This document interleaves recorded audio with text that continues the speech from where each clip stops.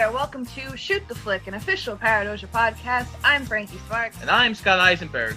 And today, we have a special guest joining us, a man who I used to talk to about movies in college, who I would have on more frequently, but he's across an ocean. He is one of the three hosts of Three Black Halflings, an amazing D&D podcast that you should all listen to. I give you Jeremy Cobb. Hi, everybody. Oh, man, this is so exciting to be here. Yeah. Oh, it's great. It's been so long. It's been so long since I've seen your face in any context other than a photograph. Yeah, I'm very excited to be here. Thank you. We would have had you at the wedding, again, if you weren't across the fucking ocean. It's my own fault. It's my own fault. I brought this on myself. Oh, you missed a banger of a party. Oh, dude. I wish I could have been there. So today I introduced Frankie and technically Jeremy, because Jeremy hadn't seen this movie either, to the movie 42, starring Chadwick Boseman. Yeah. This was an emotional watch. Yeah, it definitely was. Chadwick, I don't know what I could say that no one else has said about Chadwick. The man was an excellent actor. He seemed like a genuinely great human being all around. Yeah, absolutely. I had originally never seen this movie because just looking at it when it was released, I'm not usually a big biopic guy because they tend to be kind of like, But I don't know what it was, whether it was just the movie itself or everything surrounding it with him having died so recently. But I ended up enjoying it so much more than I thought I would. We were actually talking about watching it because he's 36, 37 while he films this movie. No fucking way. You are not in your 30s, sir. You are not almost 40. No. Yeah, black don't crack, man. Like, I was watching The Five Bloods. And I'm like, because he's playing a young dude in that as well. Right. And he does not look even, like, maybe 30. But, like, he could pass for younger, for sure. We were saying there's something, and not even just the age-wise, but he carries himself so reverently. I can see why they chose him for T'Challa. Even in this, like, it's just the way he carries himself. He can do, like, a little motion, and it's so well done. Yeah, I think his charm and his presence kind of elevated this movie to a place where it maybe didn't deserve to really be. Because, I mean, biopics, I'm in the same vein as you as far as biopics generally. But this brand of biopic is super schmaltzy, over the top at points with its like inspirational lines, you know, overly sweet. Yes, which normally I'd be like, bleh. But I really love Harrison Ford in this movie. Yes, oh my god. It's the most awake I've seen Harrison Ford in so long. The first scene he comes in and he's like talking, I'm like, what is he doing with his voice? Your enemy will be out in force and you cannot meet him on his own low ground. It's kind of like a complex character and he plays it really well. Yeah, he really does. I think it's one of the biggest performances I've ever seen from Harrison Ford. Yeah. Because he's normally just like Mr. Cool Dude, but he's got, like you said, the whole voice and the full like like, I don't know, it really works. Because even with the whole like largeness of the performance, which I think actually suits the movie, he does bring a lot of heart to it, especially towards the end. Yeah, it was a less big budget like Hollywood movie. It was not low budget, but it was on the lower end. Like, he's the only big star really in the movie. At least at the time. Yeah, I mean, It's Chadwick true. was unknown at this time, which I think was probably the best decision to cast an unknown. Because it helped to add to the realism probably of it. Yeah. It made sense too, because the whole, like, Jackie Robinson, I mean, he was known in the Negro Leagues, but he wasn't really nationally known at all. And so it was kind of like they plucked this dude out of seeming obscurity First of all, one thing I noticed was that they immediately made Jackie Robinson seem a lot more human than he'd ever seemed to me before. All you see is like the photos of him just smiling with the, Yes. you know, and he just looks kind of heroic.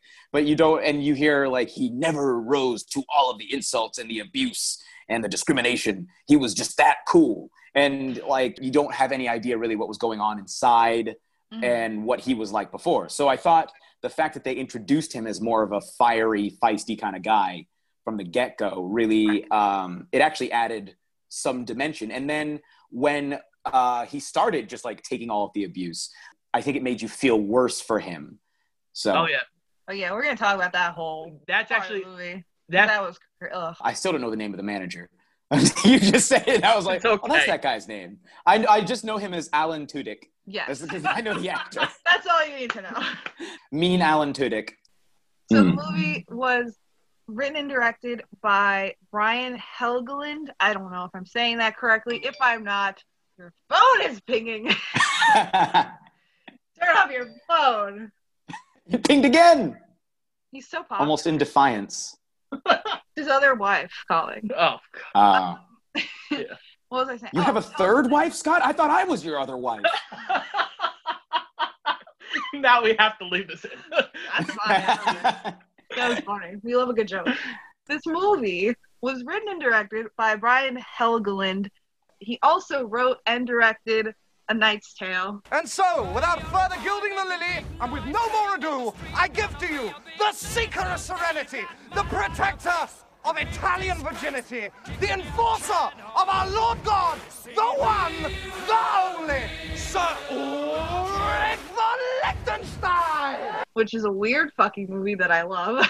It has no reason to be good, but it is. And also has Alan Tudyk in it. And Yeah. just for, it's also starring Heath Ledger, which we get another kind of like weird thing with the two of them. Oh, yes. I want to bring this up, too. So, I'm a big Oscar nerd, as the fans, however little of fans there are, know by this point. And obviously, Heath Ledger, after he passed away, he won a posthumous Oscar for his performance in Dark Knight. And this year, I've started to listen to like little Oscar buzz going about. It's, you know, just the pre-Oscar season buzz. And there is talk because there's a film coming out called Ma Rainey's Black Bottom, starring Viola Davis, and apparently Chadwick is starring in it as a supporting role, and there is chatter about him potentially getting nominated for an Oscar for that role. Oh. And maybe getting a posthumous Oscar. That would be that would be really cool. Yeah, I'm like totally fine with that. I think because with Heath Ledger, I think the general consensus is that if he were alive at the time, he might not have won, but generally I think people are okay with it because he did deserve it, I think, for the performance. And based on what I know of Chadwick Boseman's career, if he did get nominated and won, I think people would generally be okay with it because he's deserving and probably, you know, can't see into the future. But if he were alive and kept going in his career, I think he only would have went upwards and probably would have got an Oscar someday. So what do you guys think about that potential? I think he had the potential to be the next Denzel because he has a lot of, where Denzel does it too, with the little motions of like, I can get an emotion across just by the way I move or the way it's just the, I Subtleties. think the subtle movements. I think Chadwick had that already. And that's one of the hardest things for a lot of actors to get down. But I could have seen him winning 3, 4, given the chance. He's got, I would agree. He's got, I think what I wrote down, he's got like a really, really easy charisma where it doesn't seem like he has to do a whole lot and you immediately are like, ooh. And he's just really interesting and engaging on screen. And, oh, that's really cool. I feel, when you mentioned Ma Rainey's Black Bottom being a movie, I was like, oh, wow. I feel like I did hear about this, but it's a really good play. It's by August Wilson. Scott told me you were a theater nerd, so I was like, maybe he'll actually know the play. Yeah. Ma Rainey was a real person. She was a blues singer from the early 1900s. And basically the play is part of a 10 play cycle that August Wilson wrote. About Black Americans in different decades of the 20th century. Probably, along with Fences, the most well-known. Basically, Ma Rainey's a blues singer, and I'm guessing that Chadwick Boseman would be the young trumpeter who's part of her band, who causes most of the conflict in the show. He basically fancies himself not just a really talented trumpeter, but also a composer. And he's like, guys, can we play stuff the way I want to play it? And it causes a lot of conflict, but it's really, really good. But yeah, I would 100%. First of all, I'm really glad that more August Wilson plays are getting adapted. And second of all, if that is the role that Chadwick Boseman would be playing, which it's the only one that would make sense to me for him to play. Right. It would be a real departure for him, because it's a very angry young man in that show. And that would be just really cool. I would love for him to get an Oscar for that. And I agree. Yeah, he seemed like he was on track to becoming kind of like an institution. Yeah. Kind of like Denzel or like Sidney Poitier kind of in the past. Yeah. Whereas just these guys who were just very, very widely respected, everybody loves. There's one point where another Black gentleman in the film calls Jackie a hero. It got me like teary-eyed, because I'm like, there are so many kids, I'm sure, in this day and age that saw Black Panther and looked up so much to Chadwick Boseman and saw him as a hero, and it's just like, it's crazy. This movie got me fucking bawling, by the way. Which part was it that got to you? Well, in the beginning, I was like a little teary, like when he first showed up and when he first had that like conversation with Harrison Ford. Got a little teary, a little misty. And then when he had his son and he has like the conversation with his son about like how I'll never leave you, I'll be with you till the day I die. I'm like,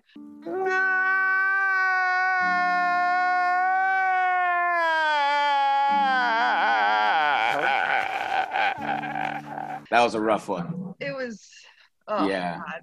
But anywho, we can get into the nitty gritty now. It's the nitty and the gritty. That Oh, gritty. So we start out with where the world is at this moment. We're coming back from World War II. African-American people and white people fought alongside to beat the Nazis, because the Nazis are the greatest villain in history.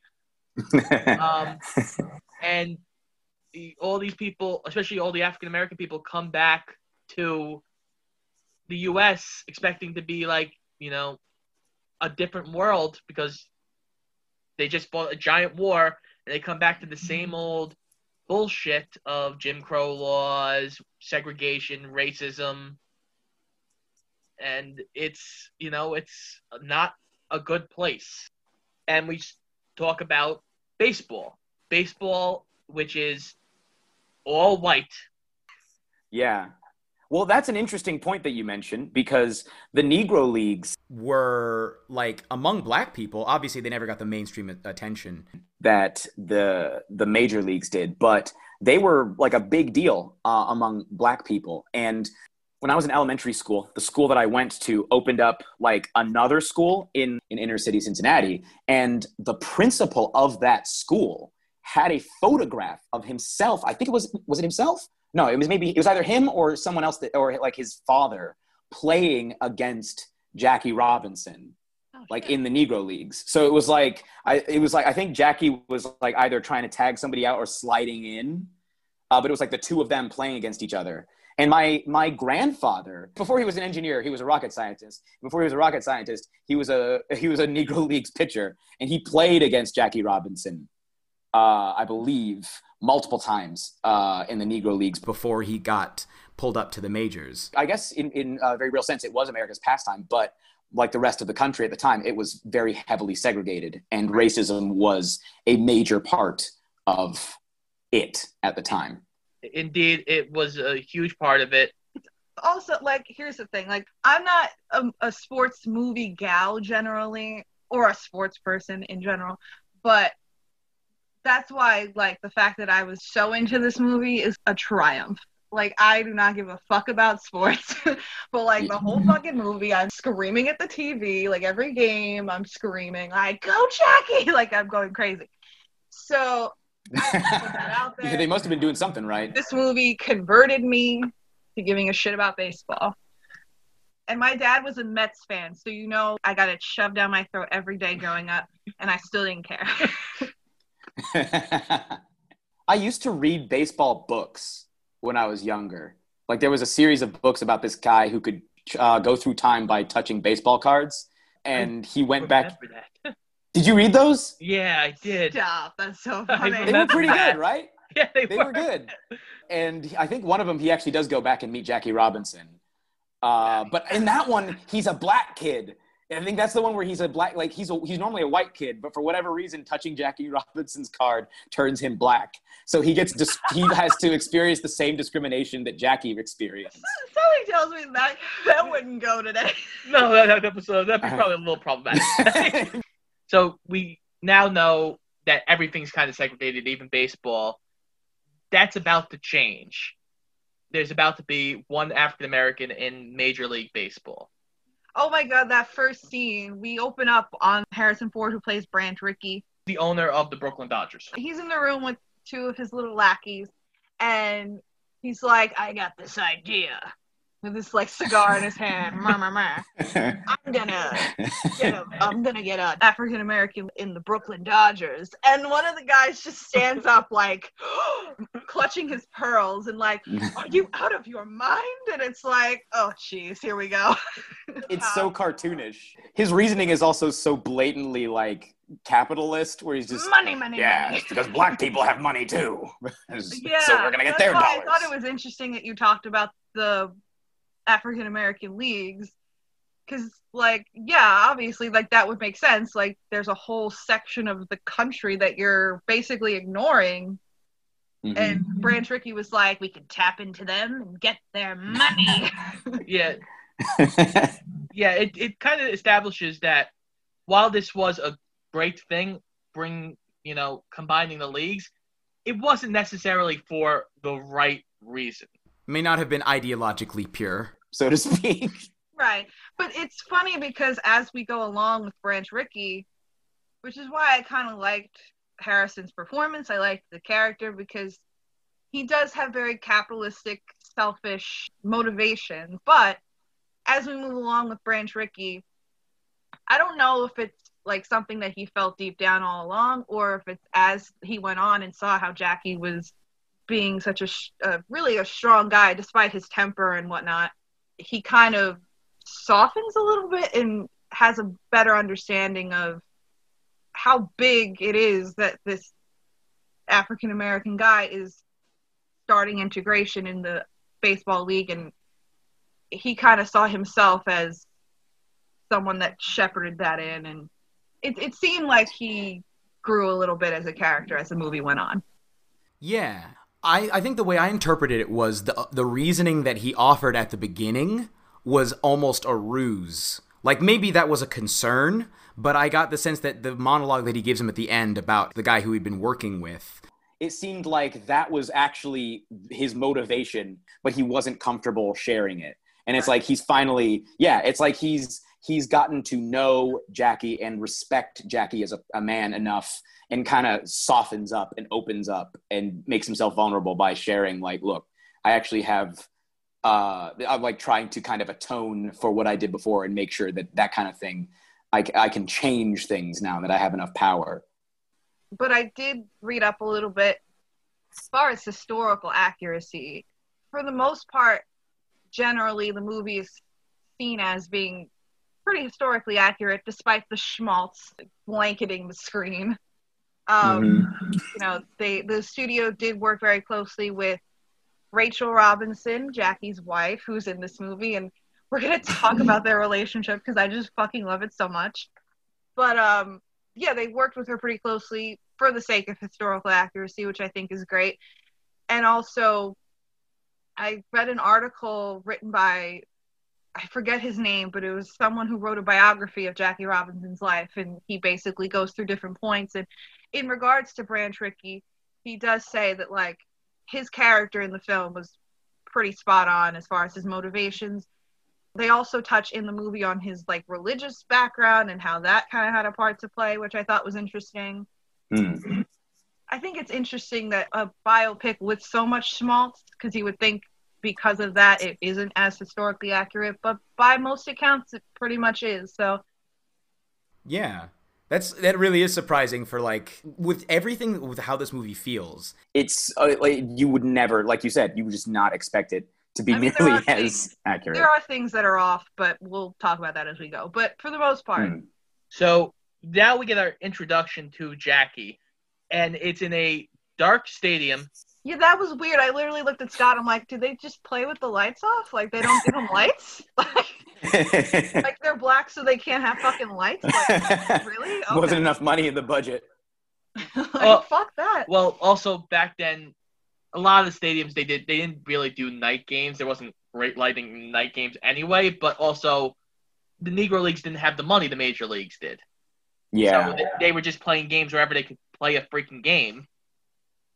You know, and if it happened to be getting dark during the game, we've got to finish the game. Right. Yeah. No, it makes sense. It does. It was just like weird because the movie starts off too. It's very well lit, very bright, and then it's just like the stark contrast. It's like shadows, and it's like, where is everybody?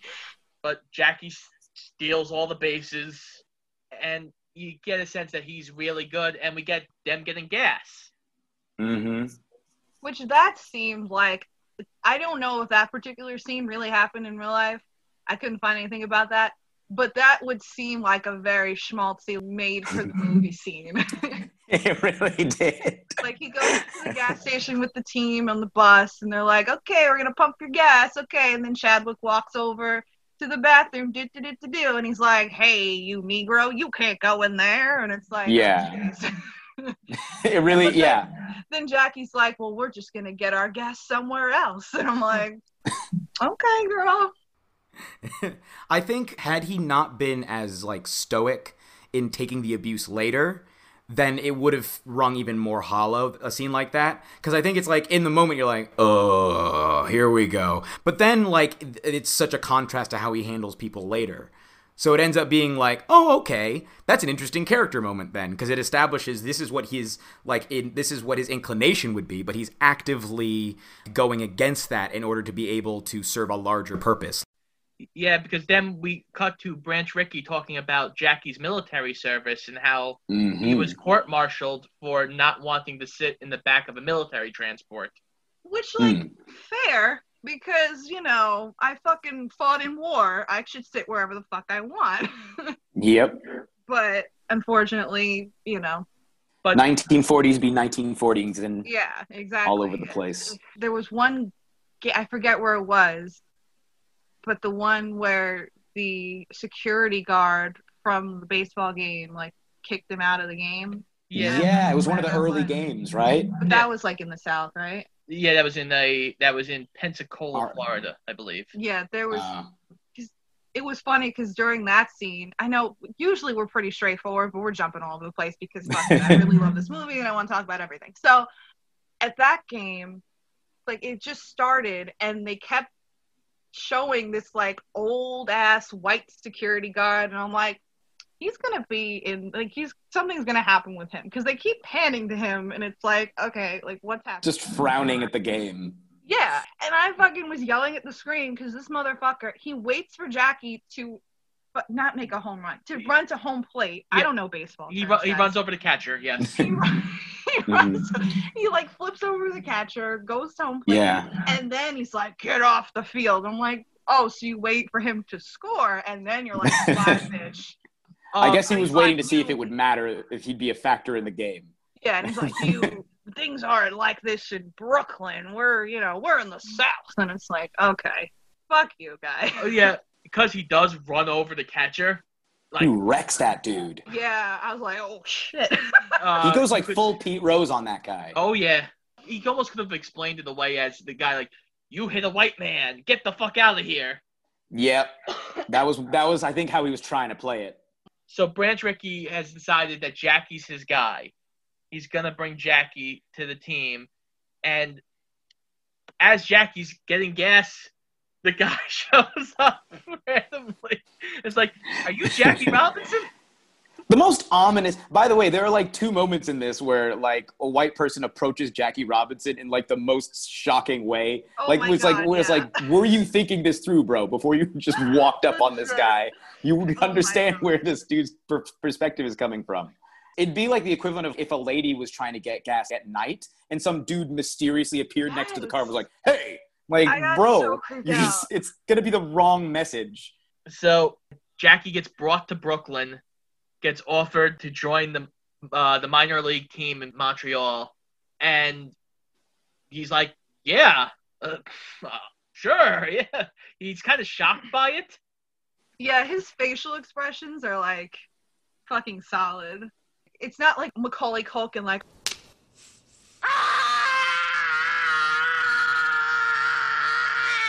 it's like surprise Pikachu face. Like, what'd you say?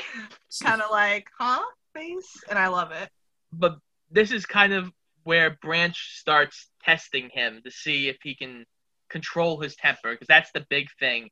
He starts and his is, compared to the cartoony stuff we get later in the movie, his seems a little more real. Yeah.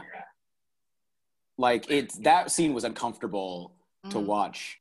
And you could tell, especially because Chadwick stands up, he thinks better of it.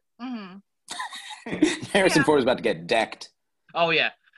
There are a couple of times in this movie where Ricky says things that are a little like, but you know he's right. In this scene, Jackie says to Ricky, you want somebody weak that won't fight back? And Ricky is like, no, I want someone who is strong enough not to fight back. You can see both perspectives of it, but ultimately you know that Ricky is right, because if Alan Tudyk coach starts screaming epithets at him and giving him shit during the game, if he just went over and fucking decked him in the face, it would be, oh, this black man, he doesn't know what he's doing. He's in over his head. He doesn't belong in baseball. He can't control himself. And absolutely, obviously that wouldn't be fucking true, but that would be the perception. He also makes a biblical reference in this scene. There's a lot of biblical themes throughout the film. And he says, I want you to be like our Savior and turn the other cheek. You think you can do that? And I'm like, So Jackie, of course, is happy, and the first person he calls is his girlfriend, Ray. Yeah, that was a sweet scene. That was a really sweet scene. Rachel is Jackie's girlfriend, soon-to-be wife. Spoiler alert, Rachel is, she's played by Nicole Beharie, and she was just fucking adorable. Her relationship with Jackie, I would argue it's the backbone of the movie. Yeah, it's the big heart of the movie. Yeah. For sure. There's actually a scene, when we get to it later, there was a scene that I think could have been done differently, and I wish that she could have been in. But for immediately, yeah, she's immediately likable. Everything about them getting, like, their whole conversation when they're about to get married, then after they've gotten married and they're back at the hotel, it's just a really well done romantic scene. Both of those actors absolutely bring it. They definitely have, and this is the thing we argue a lot about with movies, at least me and Frankie do, is how's the chemistry, especially if you're supposed to be a couple. There's so many couples that you sit there and you're like, these guys have zero fucking chemistry. But that's not a problem here. Yeah, it's very cute. Yeah. He asks her to marry him over the phone, and she immediately says yes, and he's like jumping up and down. It's so cute. I love the silent fist pump he does. Yes, and then literally the next scene, they're like getting married, and he's over the top, like offering his arm to dance with her, and it's like the cutest fucking thing. I'm getting cavities because it's so sweet, but it's fine. So then after that, he starts spring training, yes? Well, he's supposed... Damn it, I thought I got that. You were actually very close. He goes to the airport because he's got to report to spring training. Oh yes, and the whole airport thing. And where she's staring at the whites only? Yes. Yeah. And that was a really interesting moment. I guess you don't really see that portrayed in movies, specifically a black person encountering that for the first time. Yeah. You may see that kind of thing, but yeah, her just being like, whoa. But yeah, she encounters it for the first time and she just fucking ignores it. Jackie's like, yeah, she's just kind of like stunned at first, and then you can see the cogs turning in her head, like, what's gonna happen if I go in there? Let's find out. And then she just walks in, and Jackie's like, wait. Yeah. And then this fucking bitch, fucking stewardess lady at the desk looking and like watching. And you cut to her in the next scene being like, well, the plane is just too heavy, like talking to them like they're fucking. Oh. Really? Okay. And then she, of course, threatens to call the cops. And then you see the people walk up, like revealing that they've sold their seats. Yeah. It's just like, oh. Again, that's a scene, I think, similar to the scene of the two of them kind of getting together. A scene that could have played out as being like, oh, here we go, more racism.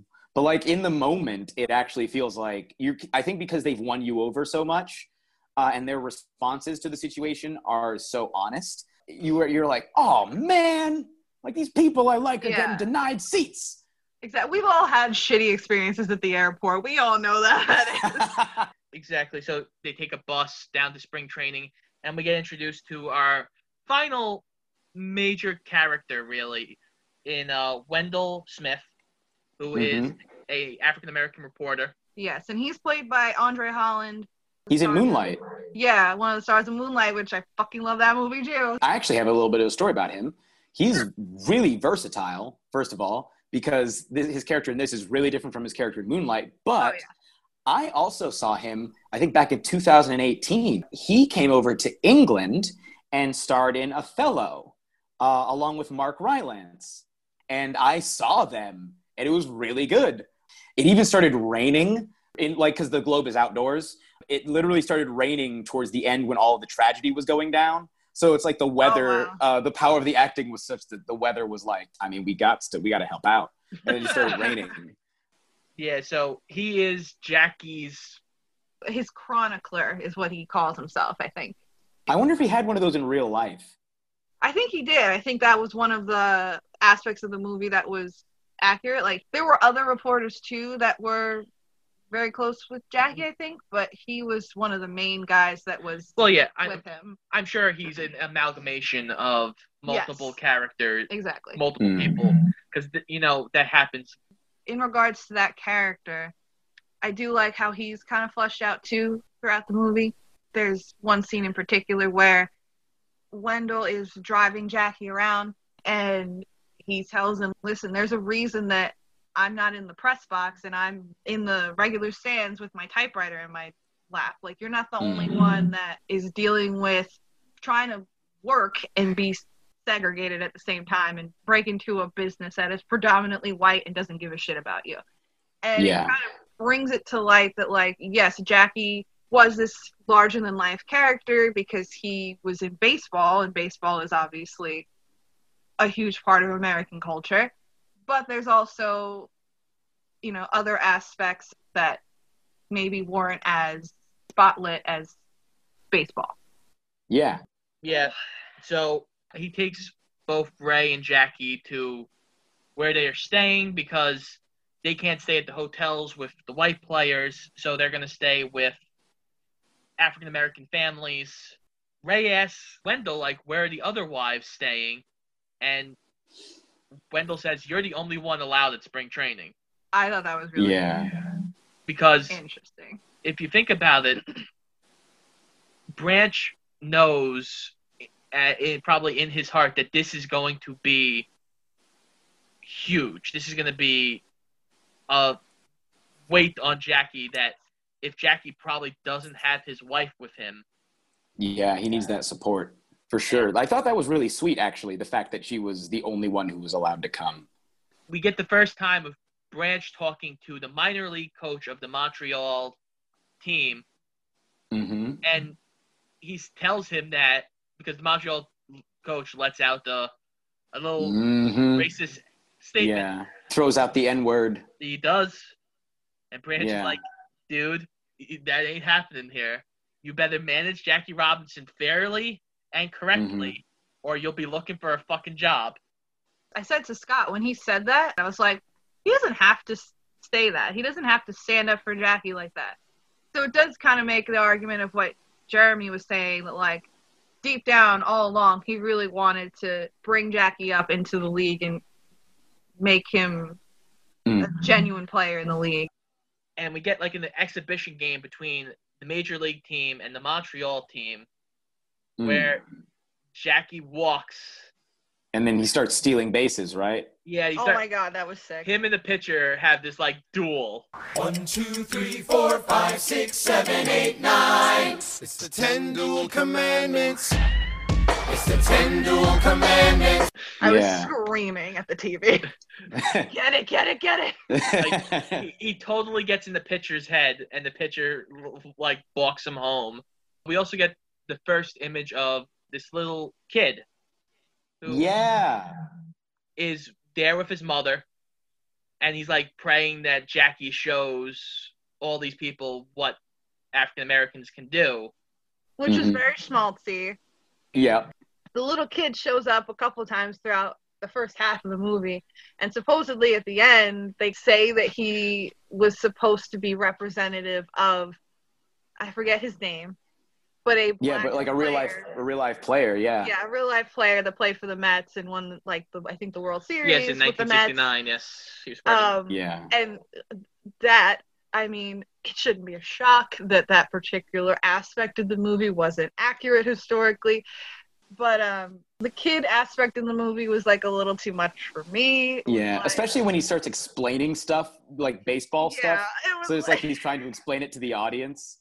yeah, there was one point where the pitcher dropped the ball because Jackie was so in his head, and he just walks to home plate, and the little black kid, his mom, is like, "What happened? He didn't even do anything." And the black kid is like, "Well, no, Mama, he got in his head."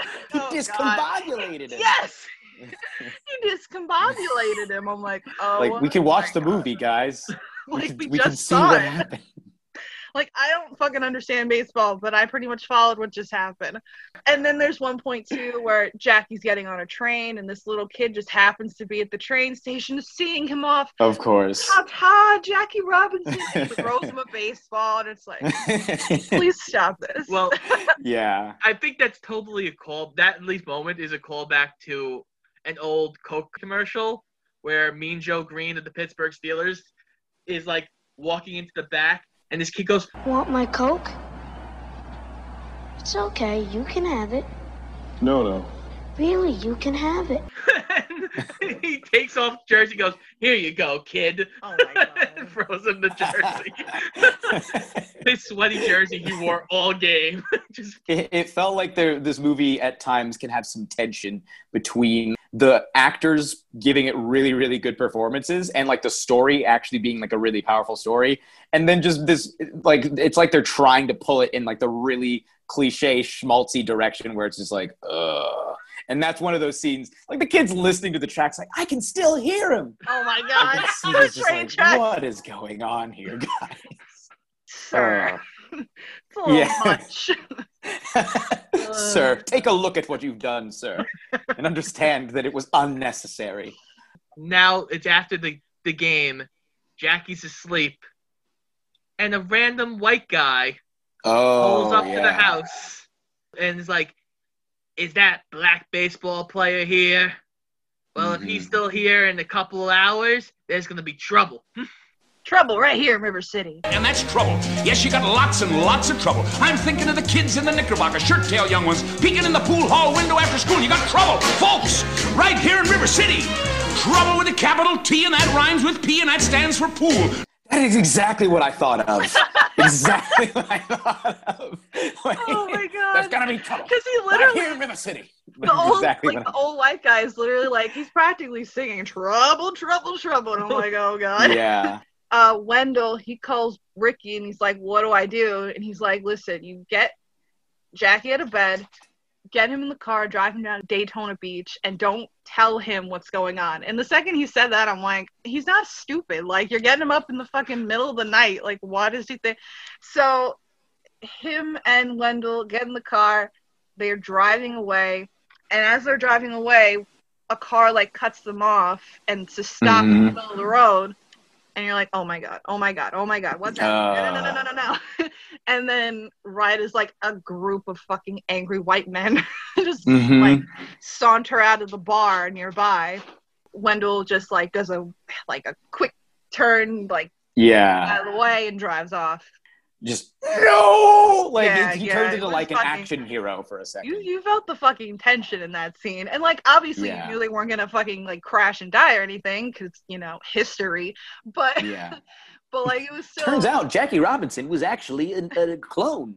The original Jackie Robinson died Created by the tragically. Nazis. I don't know. Yeah, But anyway. we used the Nazi scientists that the U.S. had brought back from World War II and cloned It's Jackie like a Mel Robinson. Brooks movie waiting to happen.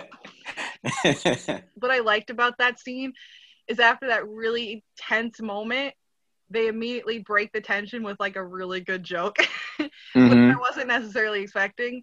They're driving like away, and Jackie's looking at Wendell like, "What the fuck? What was that about?" And Wendell tells him like, "What happened?" And Jackie starts laughing, and he's like, "Oh, I thought you woke me up in the middle of the night because I got cut from the team." And he's like, "Oh, this is fine." Yeah. And Wendell's like, "You're a fucked up person, basically. Like, what is wrong with you?" I mean, I don't blame him. I could see where he would have thought that. That scene, what's really interesting about it is like I've definitely I don't know if it's just stuff that I've seen in other like movies, but the guy approaching and being basically like leveling a threat. It's just being like, "Look, if you're still here, we're gonna come and mess you up." That actually felt legit to me. I was like, see, now that makes more sense. Like, he wouldn't just come over and like, and sort of yelling epithets. It would have just been like, "Look, we're going to do stuff. So you need to leave." Like intimidation tactics.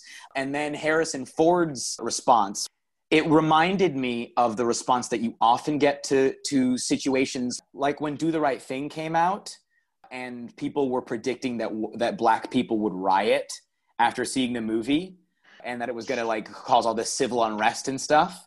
It reminded me of the kinds of responses that you would normally, like there's just an assumption that you get like because of the cultural stereotypes that exist. And as you said, Frankie, that was a very funny ending. Like to release the tension of what had just happened, where this movie very nearly escalated to a whole nother level of seriousness. We cut to Jackie walking with Rachel, and they're like joking around and, basically trying to make light of the situation just to like get by, essentially. That's what came across to me. And then we get the other kind of creepy fucking moment. Exactly. You're in the second. Who approaches anybody that way? Like, why would you approach?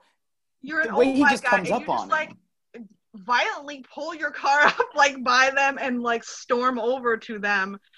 And poor Jackie, like, pushes Rachel behind him, like, just stays. Yeah. I'm like, why? But then immediately it goes, like, we just want you to know, like, we're behind you. If you have the skills, you should be able to play. And it's like, that's a nice sentiment, sir. But maybe, like, say it a little less violently. Yeah. Who approaches a person that way? Like, under any circumstances? Why? Even if it would have been a white celebrity, you're not going to just... Sir, I want you to have a nice day. Yeah. Okay. I just wanted to tell you, your hat looks great. And just speed away. Oh, God, it's so fucking funny. Yeah. It is funny. I'm like, okay. We had an extra pizza, and we'd like to offer you a slice. Just like, it was the most aggressive, positive. Yeah. It's just funny because then they cut back to Chadwick, who just kind of like, okay. Oh yeah, no, like facial things. It's like he just like kind of exhales a little bit, like, all right, okay, girl. Appreciate it. Yeah. Okay, that is actually one thing about the structure of this movie is that the scenes, even though they sequentially happen, a lot of them feel like they kind of run together. Yeah. I think it's structurally, it might be a slight weakness of the film, I think, because it's like you have, it just feel a lot of them, there's like major events that will stick out, but overall, especially once he actually joins the Dodgers team, there doesn't feel like there's that much of a narrative flow anymore. It's just a lot of racism and then they win at the end. Yeah, exactly. Basically, yeah. So the next scene is we get Jackie's first game, as a real game for the minor league team, where he's on deck and Ray has to go to the bathroom.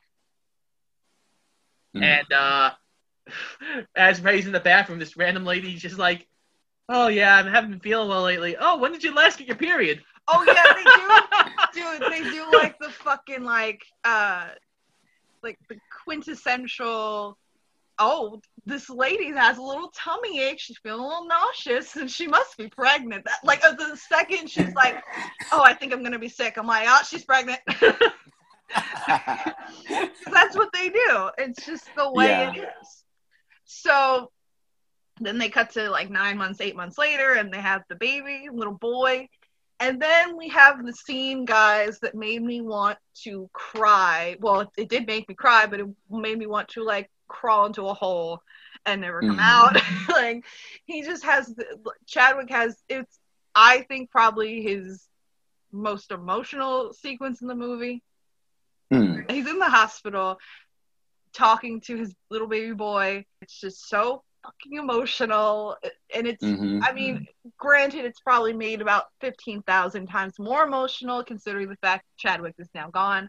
I did a little bit of research after the movie and found out that Jackie Robinson's real life son, like I guess the boy that he was speaking to in that scene, ended up going to Vietnam, surviving, but then when he came back, he had a lot of like drug addiction problems and was really, really negatively affected. And Jackie was basically with him through that whole process, trying to help rehabilitate him.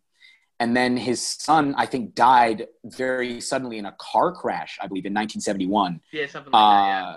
Like after having kind of turned a corner with all of the drugs and everything. And apparently after that, Jackie became like a big crusader against drugs. Yeah. Like a big anti-drug crusader because of his son. So even without the additional current context with Chadwick Boseman's passing, the fact that it's like, you know what Jackie went through with that and what that little boy eventually went through. It's like, wow. That's crazy. Jesus Christ.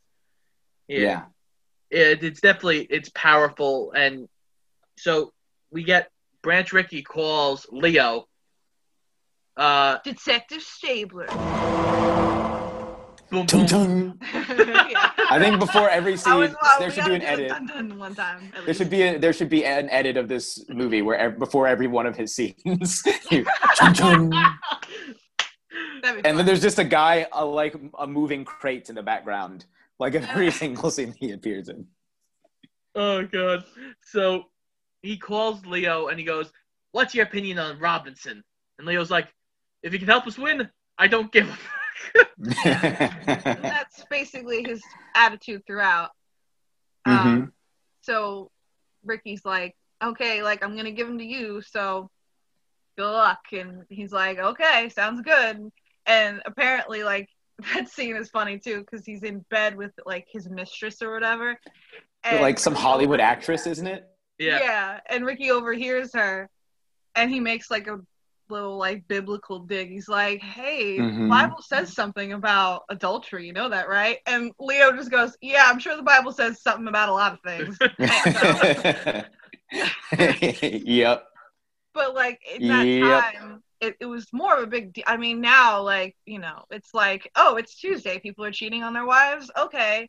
But I guess in the 40s it was a bigger deal because later on in the movie he does get suspended because of his nefarious activities, quote unquote. Although apparently I read in real life there were other mitigating factors as well, or contributing factors. That is, it like that. It wasn't just because I think in the movie it's almost implied that got exposed because he was fighting on behalf of Jackie Robinson, like because he was defending him. It felt like I mean, that. Maybe they were looking for a reason. Yeah. But in real life there was some other contributing factor as well. I can't remember what it was, but he was also doing something else.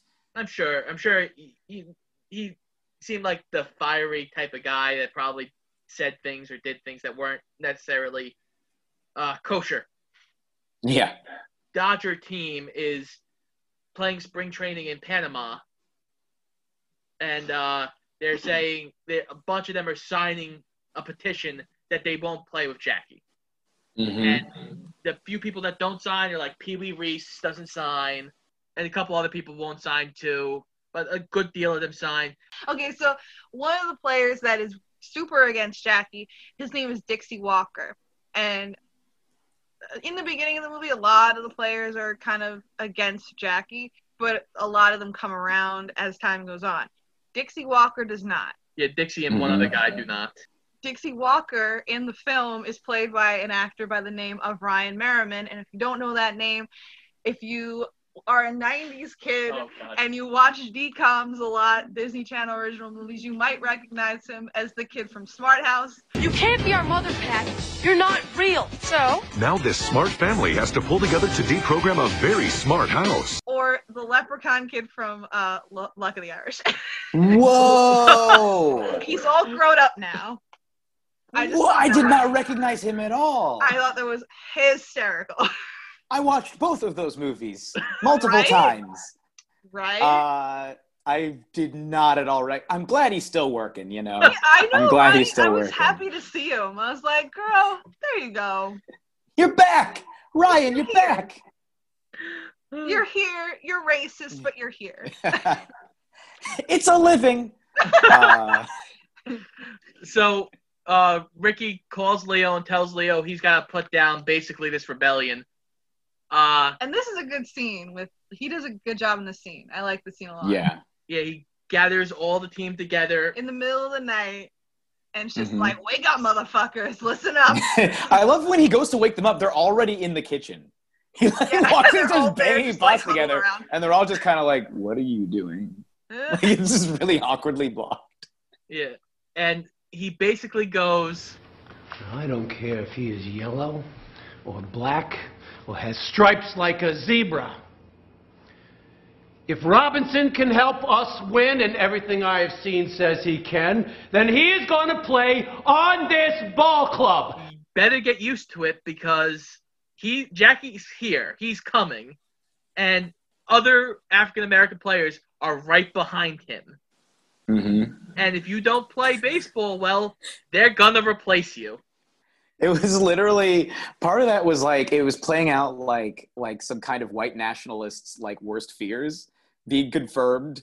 Like, so you're right, there is an invasion. But at the same time, it's like, that is actually kind of what happened for a period. So it's a really good scene. He seems to get most of the people to kind of recant on signing this petition. Except for Dixie and Smart House. But then eventually he relents because he fucking plays, right? Yeah,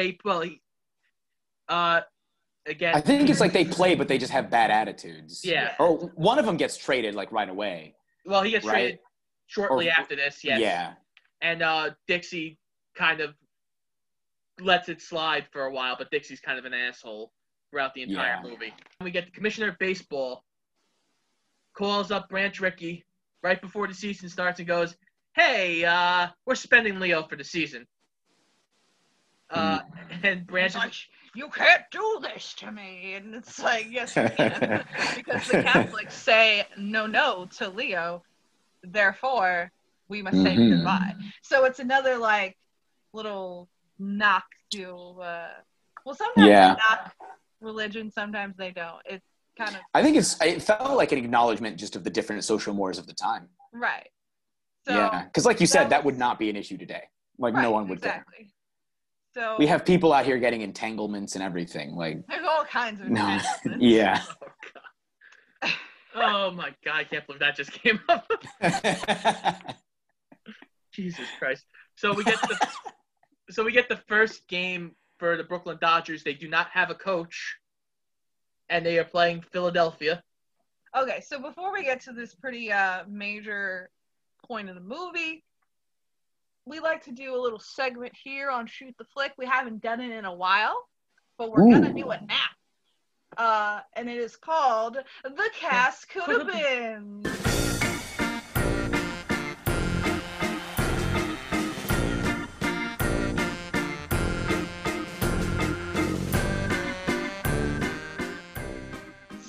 Ooh. It's very fancy, can't you tell by our intro? So, Chun-chun. I immediately when I was doing research, I found cast could have been for Ricky, but I couldn't find any for Jackie, which bummed me out. However, I did find out something interesting regarding the Jackie Robinson film adaptation in general. So we're going to talk about it all. Okay. Now, in the 90s, there was a plan originally then to make a Jackie Robinson movie. It was in the pre-workings, and it was going to be directed by Spike Lee. Ooh. And it was going to be starring none other than a Denzel. Of course. Because Denzel and Chadwick have a lot of intersecting connections. Like Denzel sponsored Chadwick's college education, I think, and they worked together, I think, at one point. I think he made a speech at like a dedication thing for Denzel, like a speech for him. It was very, very interesting. And they obviously get compared a lot talent-wise. So how do we feel about Spike Lee, Denzel? I would have watched the heck out of that. That almost happened but didn't. Yeah, I would have absolutely watched that. I mean, Malcolm X is awesome. Like, those two together is just a great combo. I would 100% have watched that. Indeed. Denzel, again, would bring out this role as well. So I wouldn't have been worried about that. And who do you have for Ricky? Oh, for the 90s version, I don't know. But apparently it just fell through because of, quote unquote, as always, creative differences. Ain't that always the way? But then for this movie, I looked it up and I saw that there were other options potentially to play Ricky. The two other actors that were considered for Ricky for this film were Robert Redford and Jack Nicholson. Whoa! So I think Ford was probably the best choice. I could see Redford. I can't see Jack. Yeah. Nicholson would have been so weird in this movie. Yeah. I mean, Jack Nicholson would have, that would have been a lot. I want someone who's strong enough not to say anything. Like he would have just been like, yeah, definitely. It would have been a little much. I think Harrison Ford has just the right, because I feel like Redford probably would have been too maybe bland in it and like not really enough oomph.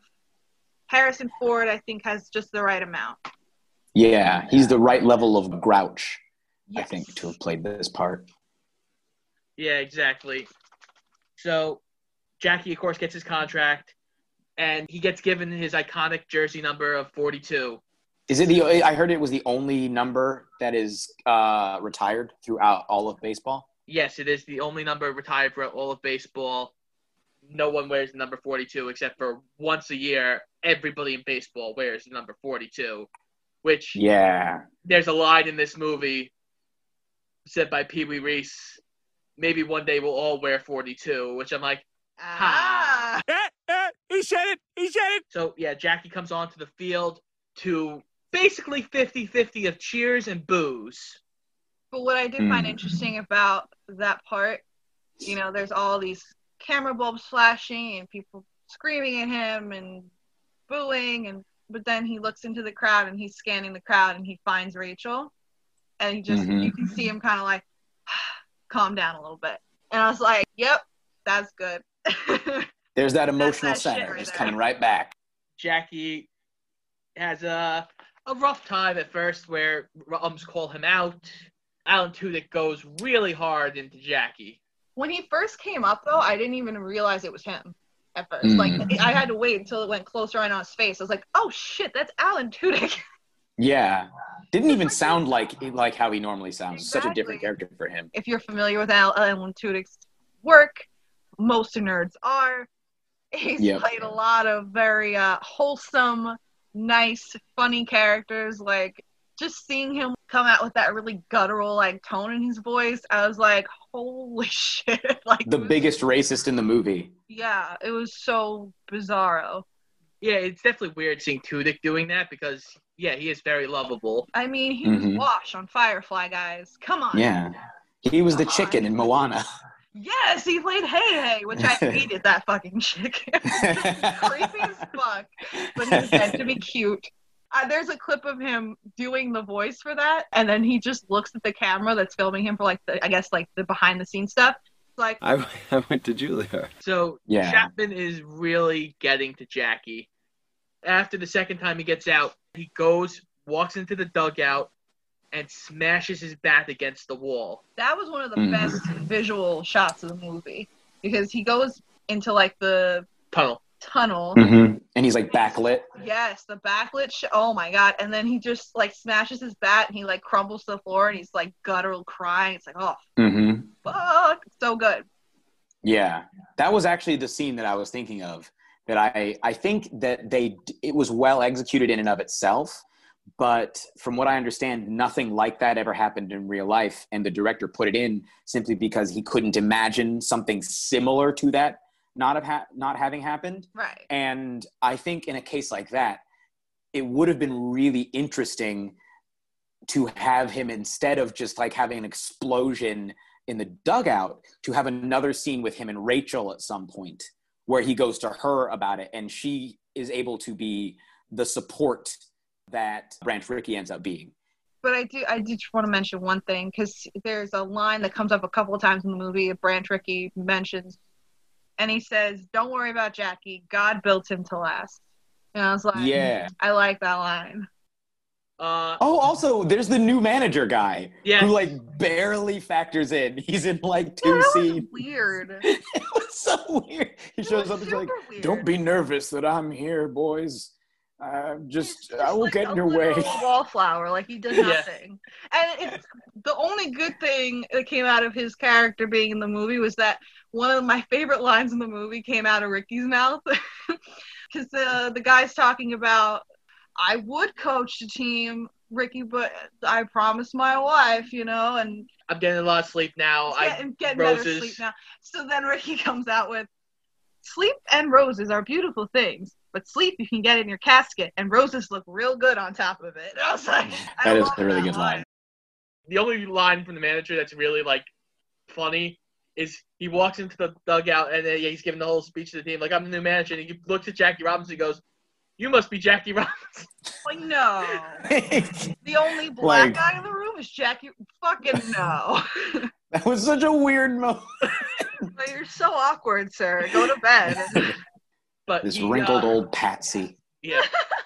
So he also has an argument with the Philadelphia owner about Jackie playing in Philadelphia. They get kicked out of the hotel. Jackie has a fight with one of the teammates. He goes to Jackie, smart house kid, Dixie Walker, and he's like, "Oh, I want an apology from you." I'm like, "For what?" For existing and being better at baseball than you? Okay, I'm sorry. Like, what do you want, bro? It's not his fucking fault. Yeah, so Alan Tudyk, the next series, is ordered to bury the hatchet with Jackie Robinson. Oh, this made me feel skeevy all over. And I want to take a shower. And Jackie, he goes to Jackie, goes, "Hey, can you take a picture with Alan Tudyk?" They want to show that he's changed, and Jackie's like, "He hasn't changed. He just wants to save face." And the guy goes, "Ricky says it doesn't matter if he's really changed. It just matters if it looks like he's changed." And again, it's something that when you hear it, it doesn't really fit well in your ears. But if you think about it for a minute, it's like, I mean, yeah, that's true because it's all about the perception. Jackie goes, let's do it on the field so everyone can see." I love Jackie. This is where I fell in love with Jackie in this movie. Like, bitch, you're good. And Jackie Robinson comes up to him and goes, "Hey, let's take this picture. We'll use a bat. That way you don't have to touch his skin." I was like, oh. Yeah. Oh, man. It hurt. Jackie getting them digs in when he can. Oh, yeah. So now we cut to Pee-wee gets a letter. Oh, this one. They're about to play the Cardinals. Yeah. And Pee-wee gets a letter saying he's a carpetbagger and he's, he's every bad word you could say for a white person who plays for a black person. Yeah. And he goes to Branch, he goes, "What are we supposed to do about this?" And Branch, laughs at him.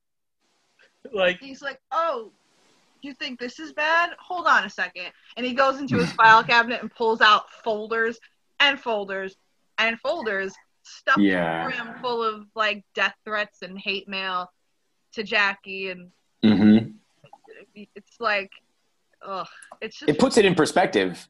I actually really like that idea, like the fact that the white players are like, oh wow, like one of the, especially, well, I guess Pee-wee ends up being kind of the stand-in for like the nice white teammate. Yeah. Right. But I'm glad that he gets that added perspective where it's like, oh wow, okay, so the little bit of suffering that I'm having really is just not on par. No, not even the slightest. I mean, they get that. A lot of the other teammates, as the movie goes on, especially during like the whole Philadelphia fiasco with Alan Tudyk, you see some of the teammates looking at Jackie while this is going on, like very, like they feel like assholes basically for treating. That's what it looks like to me. Like, oh wow, he's really going through the fucking ringer here. Yeah. Like, there's actually a great moment in the first Philadelphia game where one of the players gets up and walks over to Alan Tudyk. Oh my God. And it's like, shut the fuck up, man. That's really good because as he's walking away from him, Alan Tudyk yells over to the guy. He's like, how does it feel being an N-word's N-word? Yeah. And then the guy turns back around like a whip and he goes, I don't know. How does it feel being a fucking redneck piece of shit? Yeah. That was great. There, touche. And yeah. It's funny because right after that, Chadwick kind of almost like, he gets another one of those. Yeah. And then they have like a silent moment in the dugout together, him and the guy that defended him. And he's just looking at him and I'm like, say thank you. And he just looks Jackie just looks over and he says, thanks. And he's like, well, you're my teammate, so. Yeah, that was nice. Okay. That works. Yeah, so this is now we get the famous scene of they're in the infield, like warming up, and Jackie throws a ground ball to Pee-wee. Pee-wee picks it up and walks over to Jackie and puts his arm around Jackie Robinson. But actually, right before the scene, Jackie, you cut to Jackie walking onto the field and this white parent with his son. Oh yeah, we get another like over the top. Where the white parent starts screaming like the N-word and the son follows him. I'm like, I get what you're going with here with like hate is like taught and not, Right, which is an important message to get across, but at the same time, it's like so like just tell the story. The fucking racist father is just like so jovial in the beginning, like, oh, we're at a baseball game. Pee-wee Herman. Pee-wee's gonna make go watch Pee-wee Herman. Pee-wee's gonna make a homer today, and it's gonna be a great day. And then immediately he just starts screaming the N-word, like with venom in his voice. But what really takes it over the top is the kid, because the kid is like so scared and like looking around with this look on his face, like, what is happening? And then he just looks and he's like, N-word, N-word. Oh my God. Oh, that was an actual child. They had an actual child like, in this scene. Just imagine that they had to audition kids. Do you think they had the kids audition with that scene? They had to come in and see who could scream the N-word the best? Like, what is going on here? This is an actual scene in a movie, guys. Can you give me a Macaulay Culkin face and then say the N-word? That's right. Like, oh. We need a harder R on this one. Sorry, could you do that again? It's literally like an after-school special almost. It's just like, okay. But yeah, Pee-wee wraps his arm around Jackie, and you get the chorus of boos, and he goes, my family's in the stands. And I need them to know who I am. And I was like, all right, that works. I like that. Which, that scene, I was part of it. I was like, cool. But also I was like, it's kind of weird that you're using this dude as like a prop to try and like, it goes both ways. Like, I was like, I think the number one takeaway is like, this is a positive thing overall. Yeah, because I think overall, like, I don't think Pee-wee necessarily made him a prop. I think the baseball league has made him a prop up to this point. So he's kind of just trying to use that for good. So I'm not, there's something to be said for intention, I think. Yeah, and he's sending a positive message ultimately. Right, of course. Well, yeah, I think it's also important that the scene before with showing him all of Jackie's letters and stuff kind of makes the scene more less proppy, because he now, even in his head, he might have seen what Jackie is going through, but that kind of puts it in a perspective. Yeah. It physicalizes it, really, so that you can see. Yeah. For sure. And again, it's just so weird to me that is in Cincinnati. Like, we have a Freedom Museum, I think is what it's called, where it's like about the Underground Railroad and stuff, and you can get, and like it's geared towards kids and stuff. Like, it's definitely, again, it's still a very racist city, but it's a northern city very much. So it's weird to me that I don't know what it was actually like in real life, but that it was just so overtly racist. They said that Pee-wee was from like Kentucky or something. Yeah. Kentucky, yeah. So maybe it's just like you got a lot of Southerners coming in. Yeah, maybe the Kentucky. Well, yeah, we do have to be fair, we do have a lot of people from like Kentucky and Indiana, which Indiana isn't technically the South, but there's a lot of South influence in parts of Indiana, and we do have a lot of people from those areas in Cincinnati. Yeah. Like, one of my best friends when I grew up, him and his mom would say, when you wash something, they'd say wash. So even like accent wise, there's a lot of influence. Yeah, we're like jumping in games now. We see the next game against Pittsburgh. The evil team. Yeah, exactly. One of the guys that gets traded off of Jackie's team because he's a racist fuck. He's like, oh, well, I gotta go to Pittsburgh now, and I'm like, Pittsburgh's not that bad, is it? It's where we send our racists here in the Major League Baseball. That's where we send all the racists. Pittsburgh is used as like a running joke in this movie. It's like, there are worse places to live. Yeah. Yeah, Jackie gets a fastball to the head. Oh, that was crazy. That was rough. A weird scene in that, like, he's just lying there, like, semi-conscious on the ground, no one tending to him, and he's just yelling, and he's just like, whoa. Like, fully does not know what's happening for a long time. Yeah. It is a weird scene, yeah, because he's like, I think it's kind of to show, like, he's in the middle of the chaos. I think that was what was meant to be here. But yeah it's just like, because then he's on the bus with Ray, and Ray's crying. Yeah, which I said to Scott when we watched it, I'm like, well, I don't fucking blame her. He could have been killed, like, you know. Yeah. But it just shows like how fucking scary. Because they didn't even wear helmets back then, right? No, yeah. They didn't even. Oh my goodness. Exactly. They also didn't throw 100 miles per hour back then either, but you know. Fair enough. It's still a fastball to the head. It's still not a good thing. Yeah, if it hits you in the wrong spot, it can still put you down. You down. Jesus. So now, after the Cincinnati game, Jackie's sitting down, waiting to go into the shower after all the white players leave. And the one guy walks up to him. And it's like, hey, Jackie, why are you awake to take a shower? You're on the team. Come on, Jackie, come take a shower with me. And it's funny, like, he keeps saying it like if it sounds wrong. He's like, A weird gesture, but I guess his heart was in the right place. Chadwick is just like, I get you, stop. Yeah. And it's like, it's such an easy joke to make. But I think Chadwick's, like, cute little charm in the scene kind of makes it work. Yeah. I think it's just a running thing with this movie is that the performances keep elevating the material beyond your typical, like, schmaltzy biopic. Absolutely, yeah. The next game, which is only important, is because Jackie is playing the field.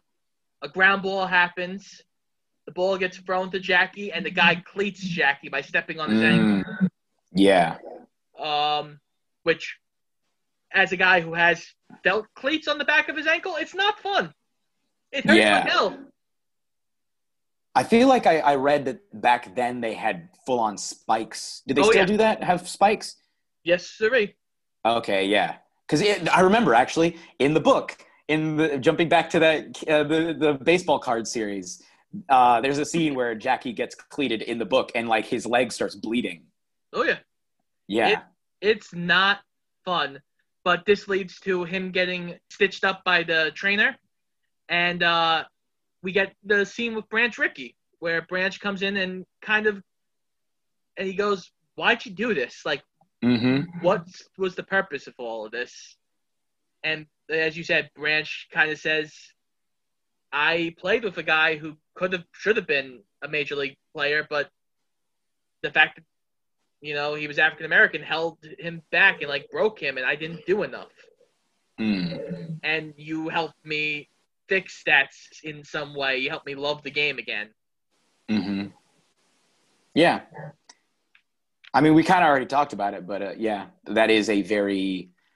I wonder if that's true. I would be interested to know if that was actually true. Branch Rickey goes, "I saw a white kid pretending to be you." Love that.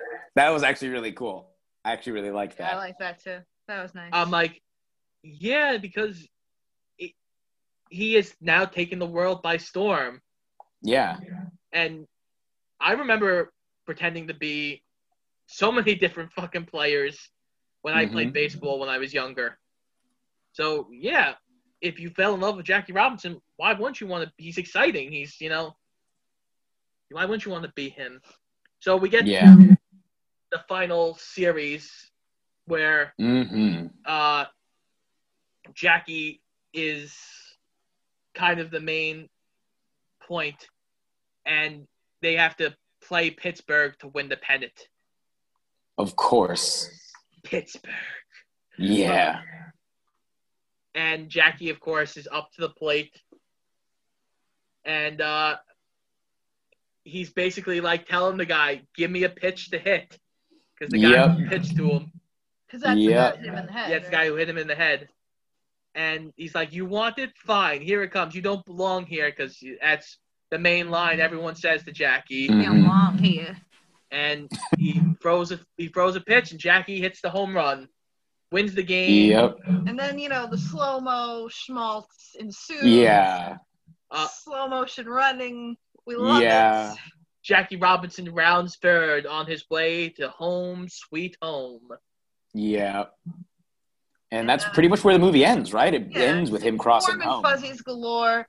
But I do want to mention, like, this is one of the points in the movie, the major points where it wasn't historically accurate, at least not completely. So that scene where he hit the home run and clinched the pennant, that home run happened in the fourth inning, making the Dodgers have their first point of the game. It was 0-0 at that point, so that was like the first big point of the game. And eventually the Dodgers did win that game 4-2. So even though they did win the game and get the pennant and go to the World Series, it wasn't solely based on that home run. Like, it wasn't like the end shot that won the game. It was, it happened a little bit. But, like, you know, you take some dramatic liberties. It's fun. It works really well under the circumstances. Yeah. And that's basically the end of the movie. We get the little wrap-up card saying people went to the Hall of Fame. They got Jackie got Rookie of the Year. Jackie won Rookie of the Year. Dixie got traded to Pittsburgh. Yeah, of course. Fuck Pittsburgh. Wendell. I mean, as a Cincinnati Bengals fan, I guess the Pittsburgh hatred does kind of make sense. Exactly. Wendell was the first African American allowed into the Baseball Writers Association of America. Yeah, which I read is not actually true. No, I don't think it is. A different guy got in.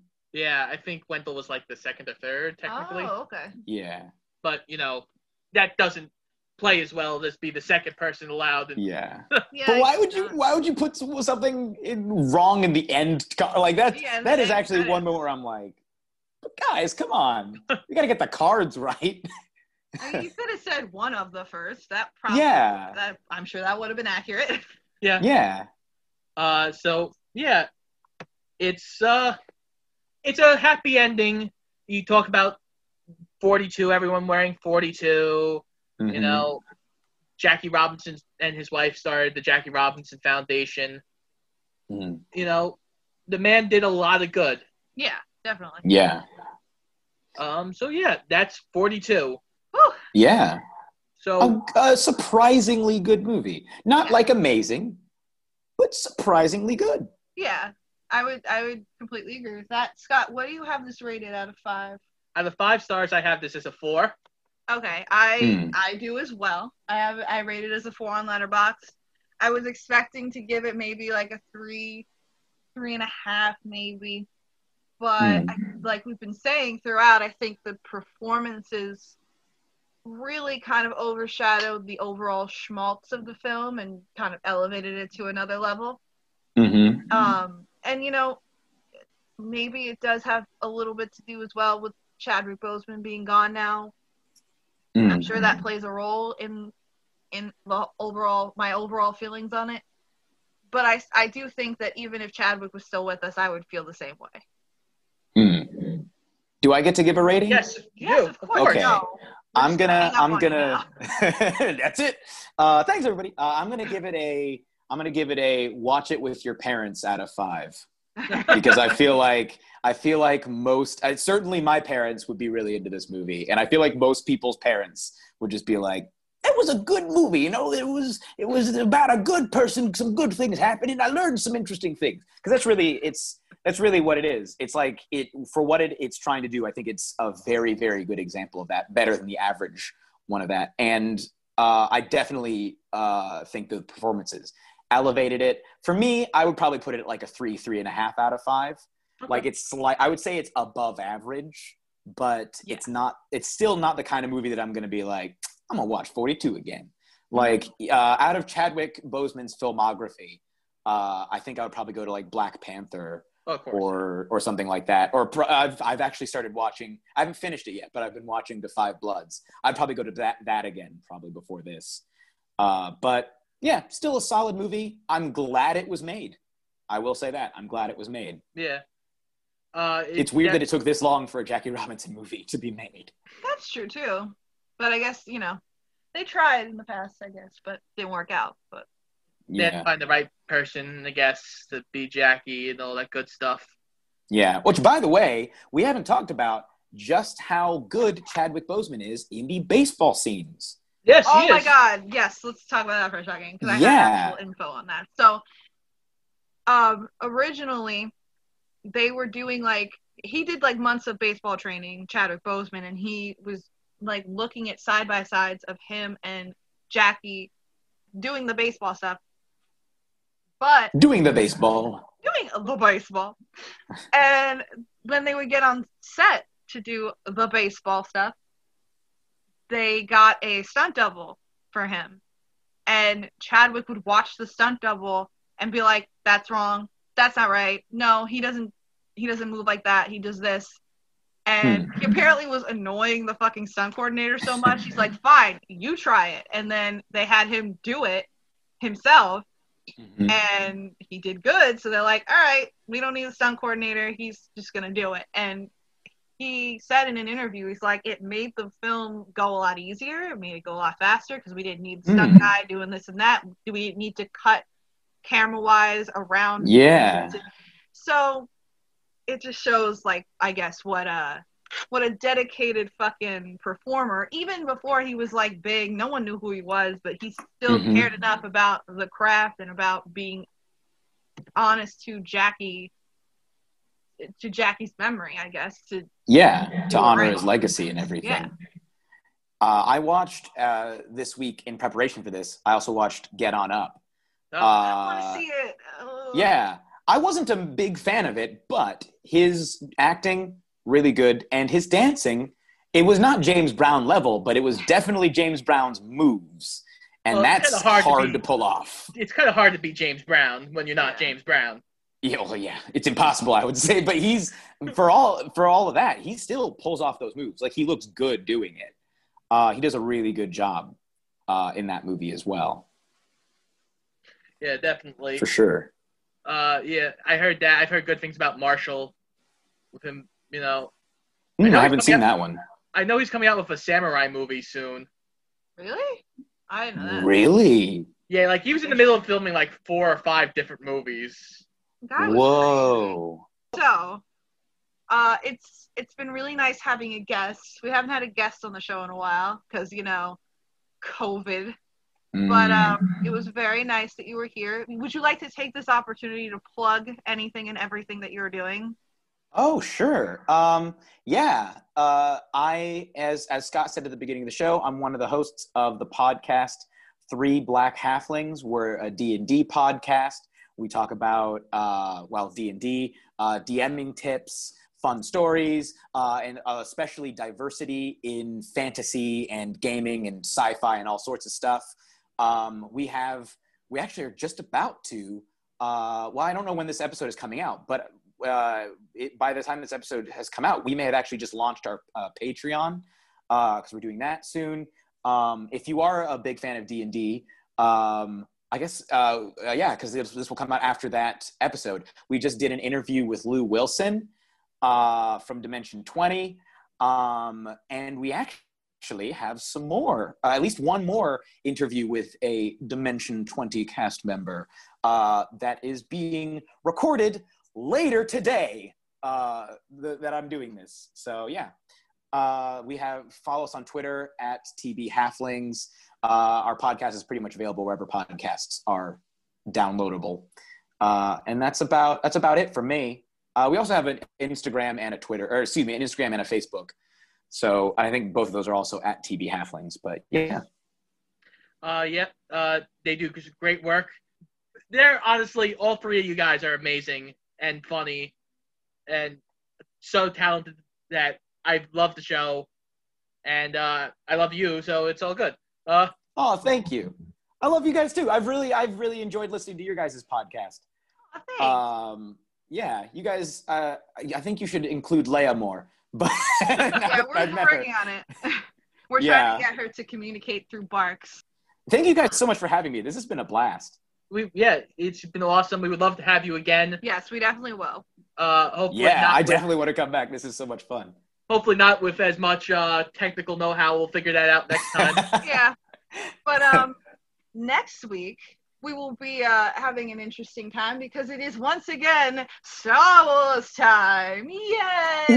Ooh. So we'll be watching yet another Star Wars movie, and we'll see. Which one is it this time? Are you, or is that a surprise? No.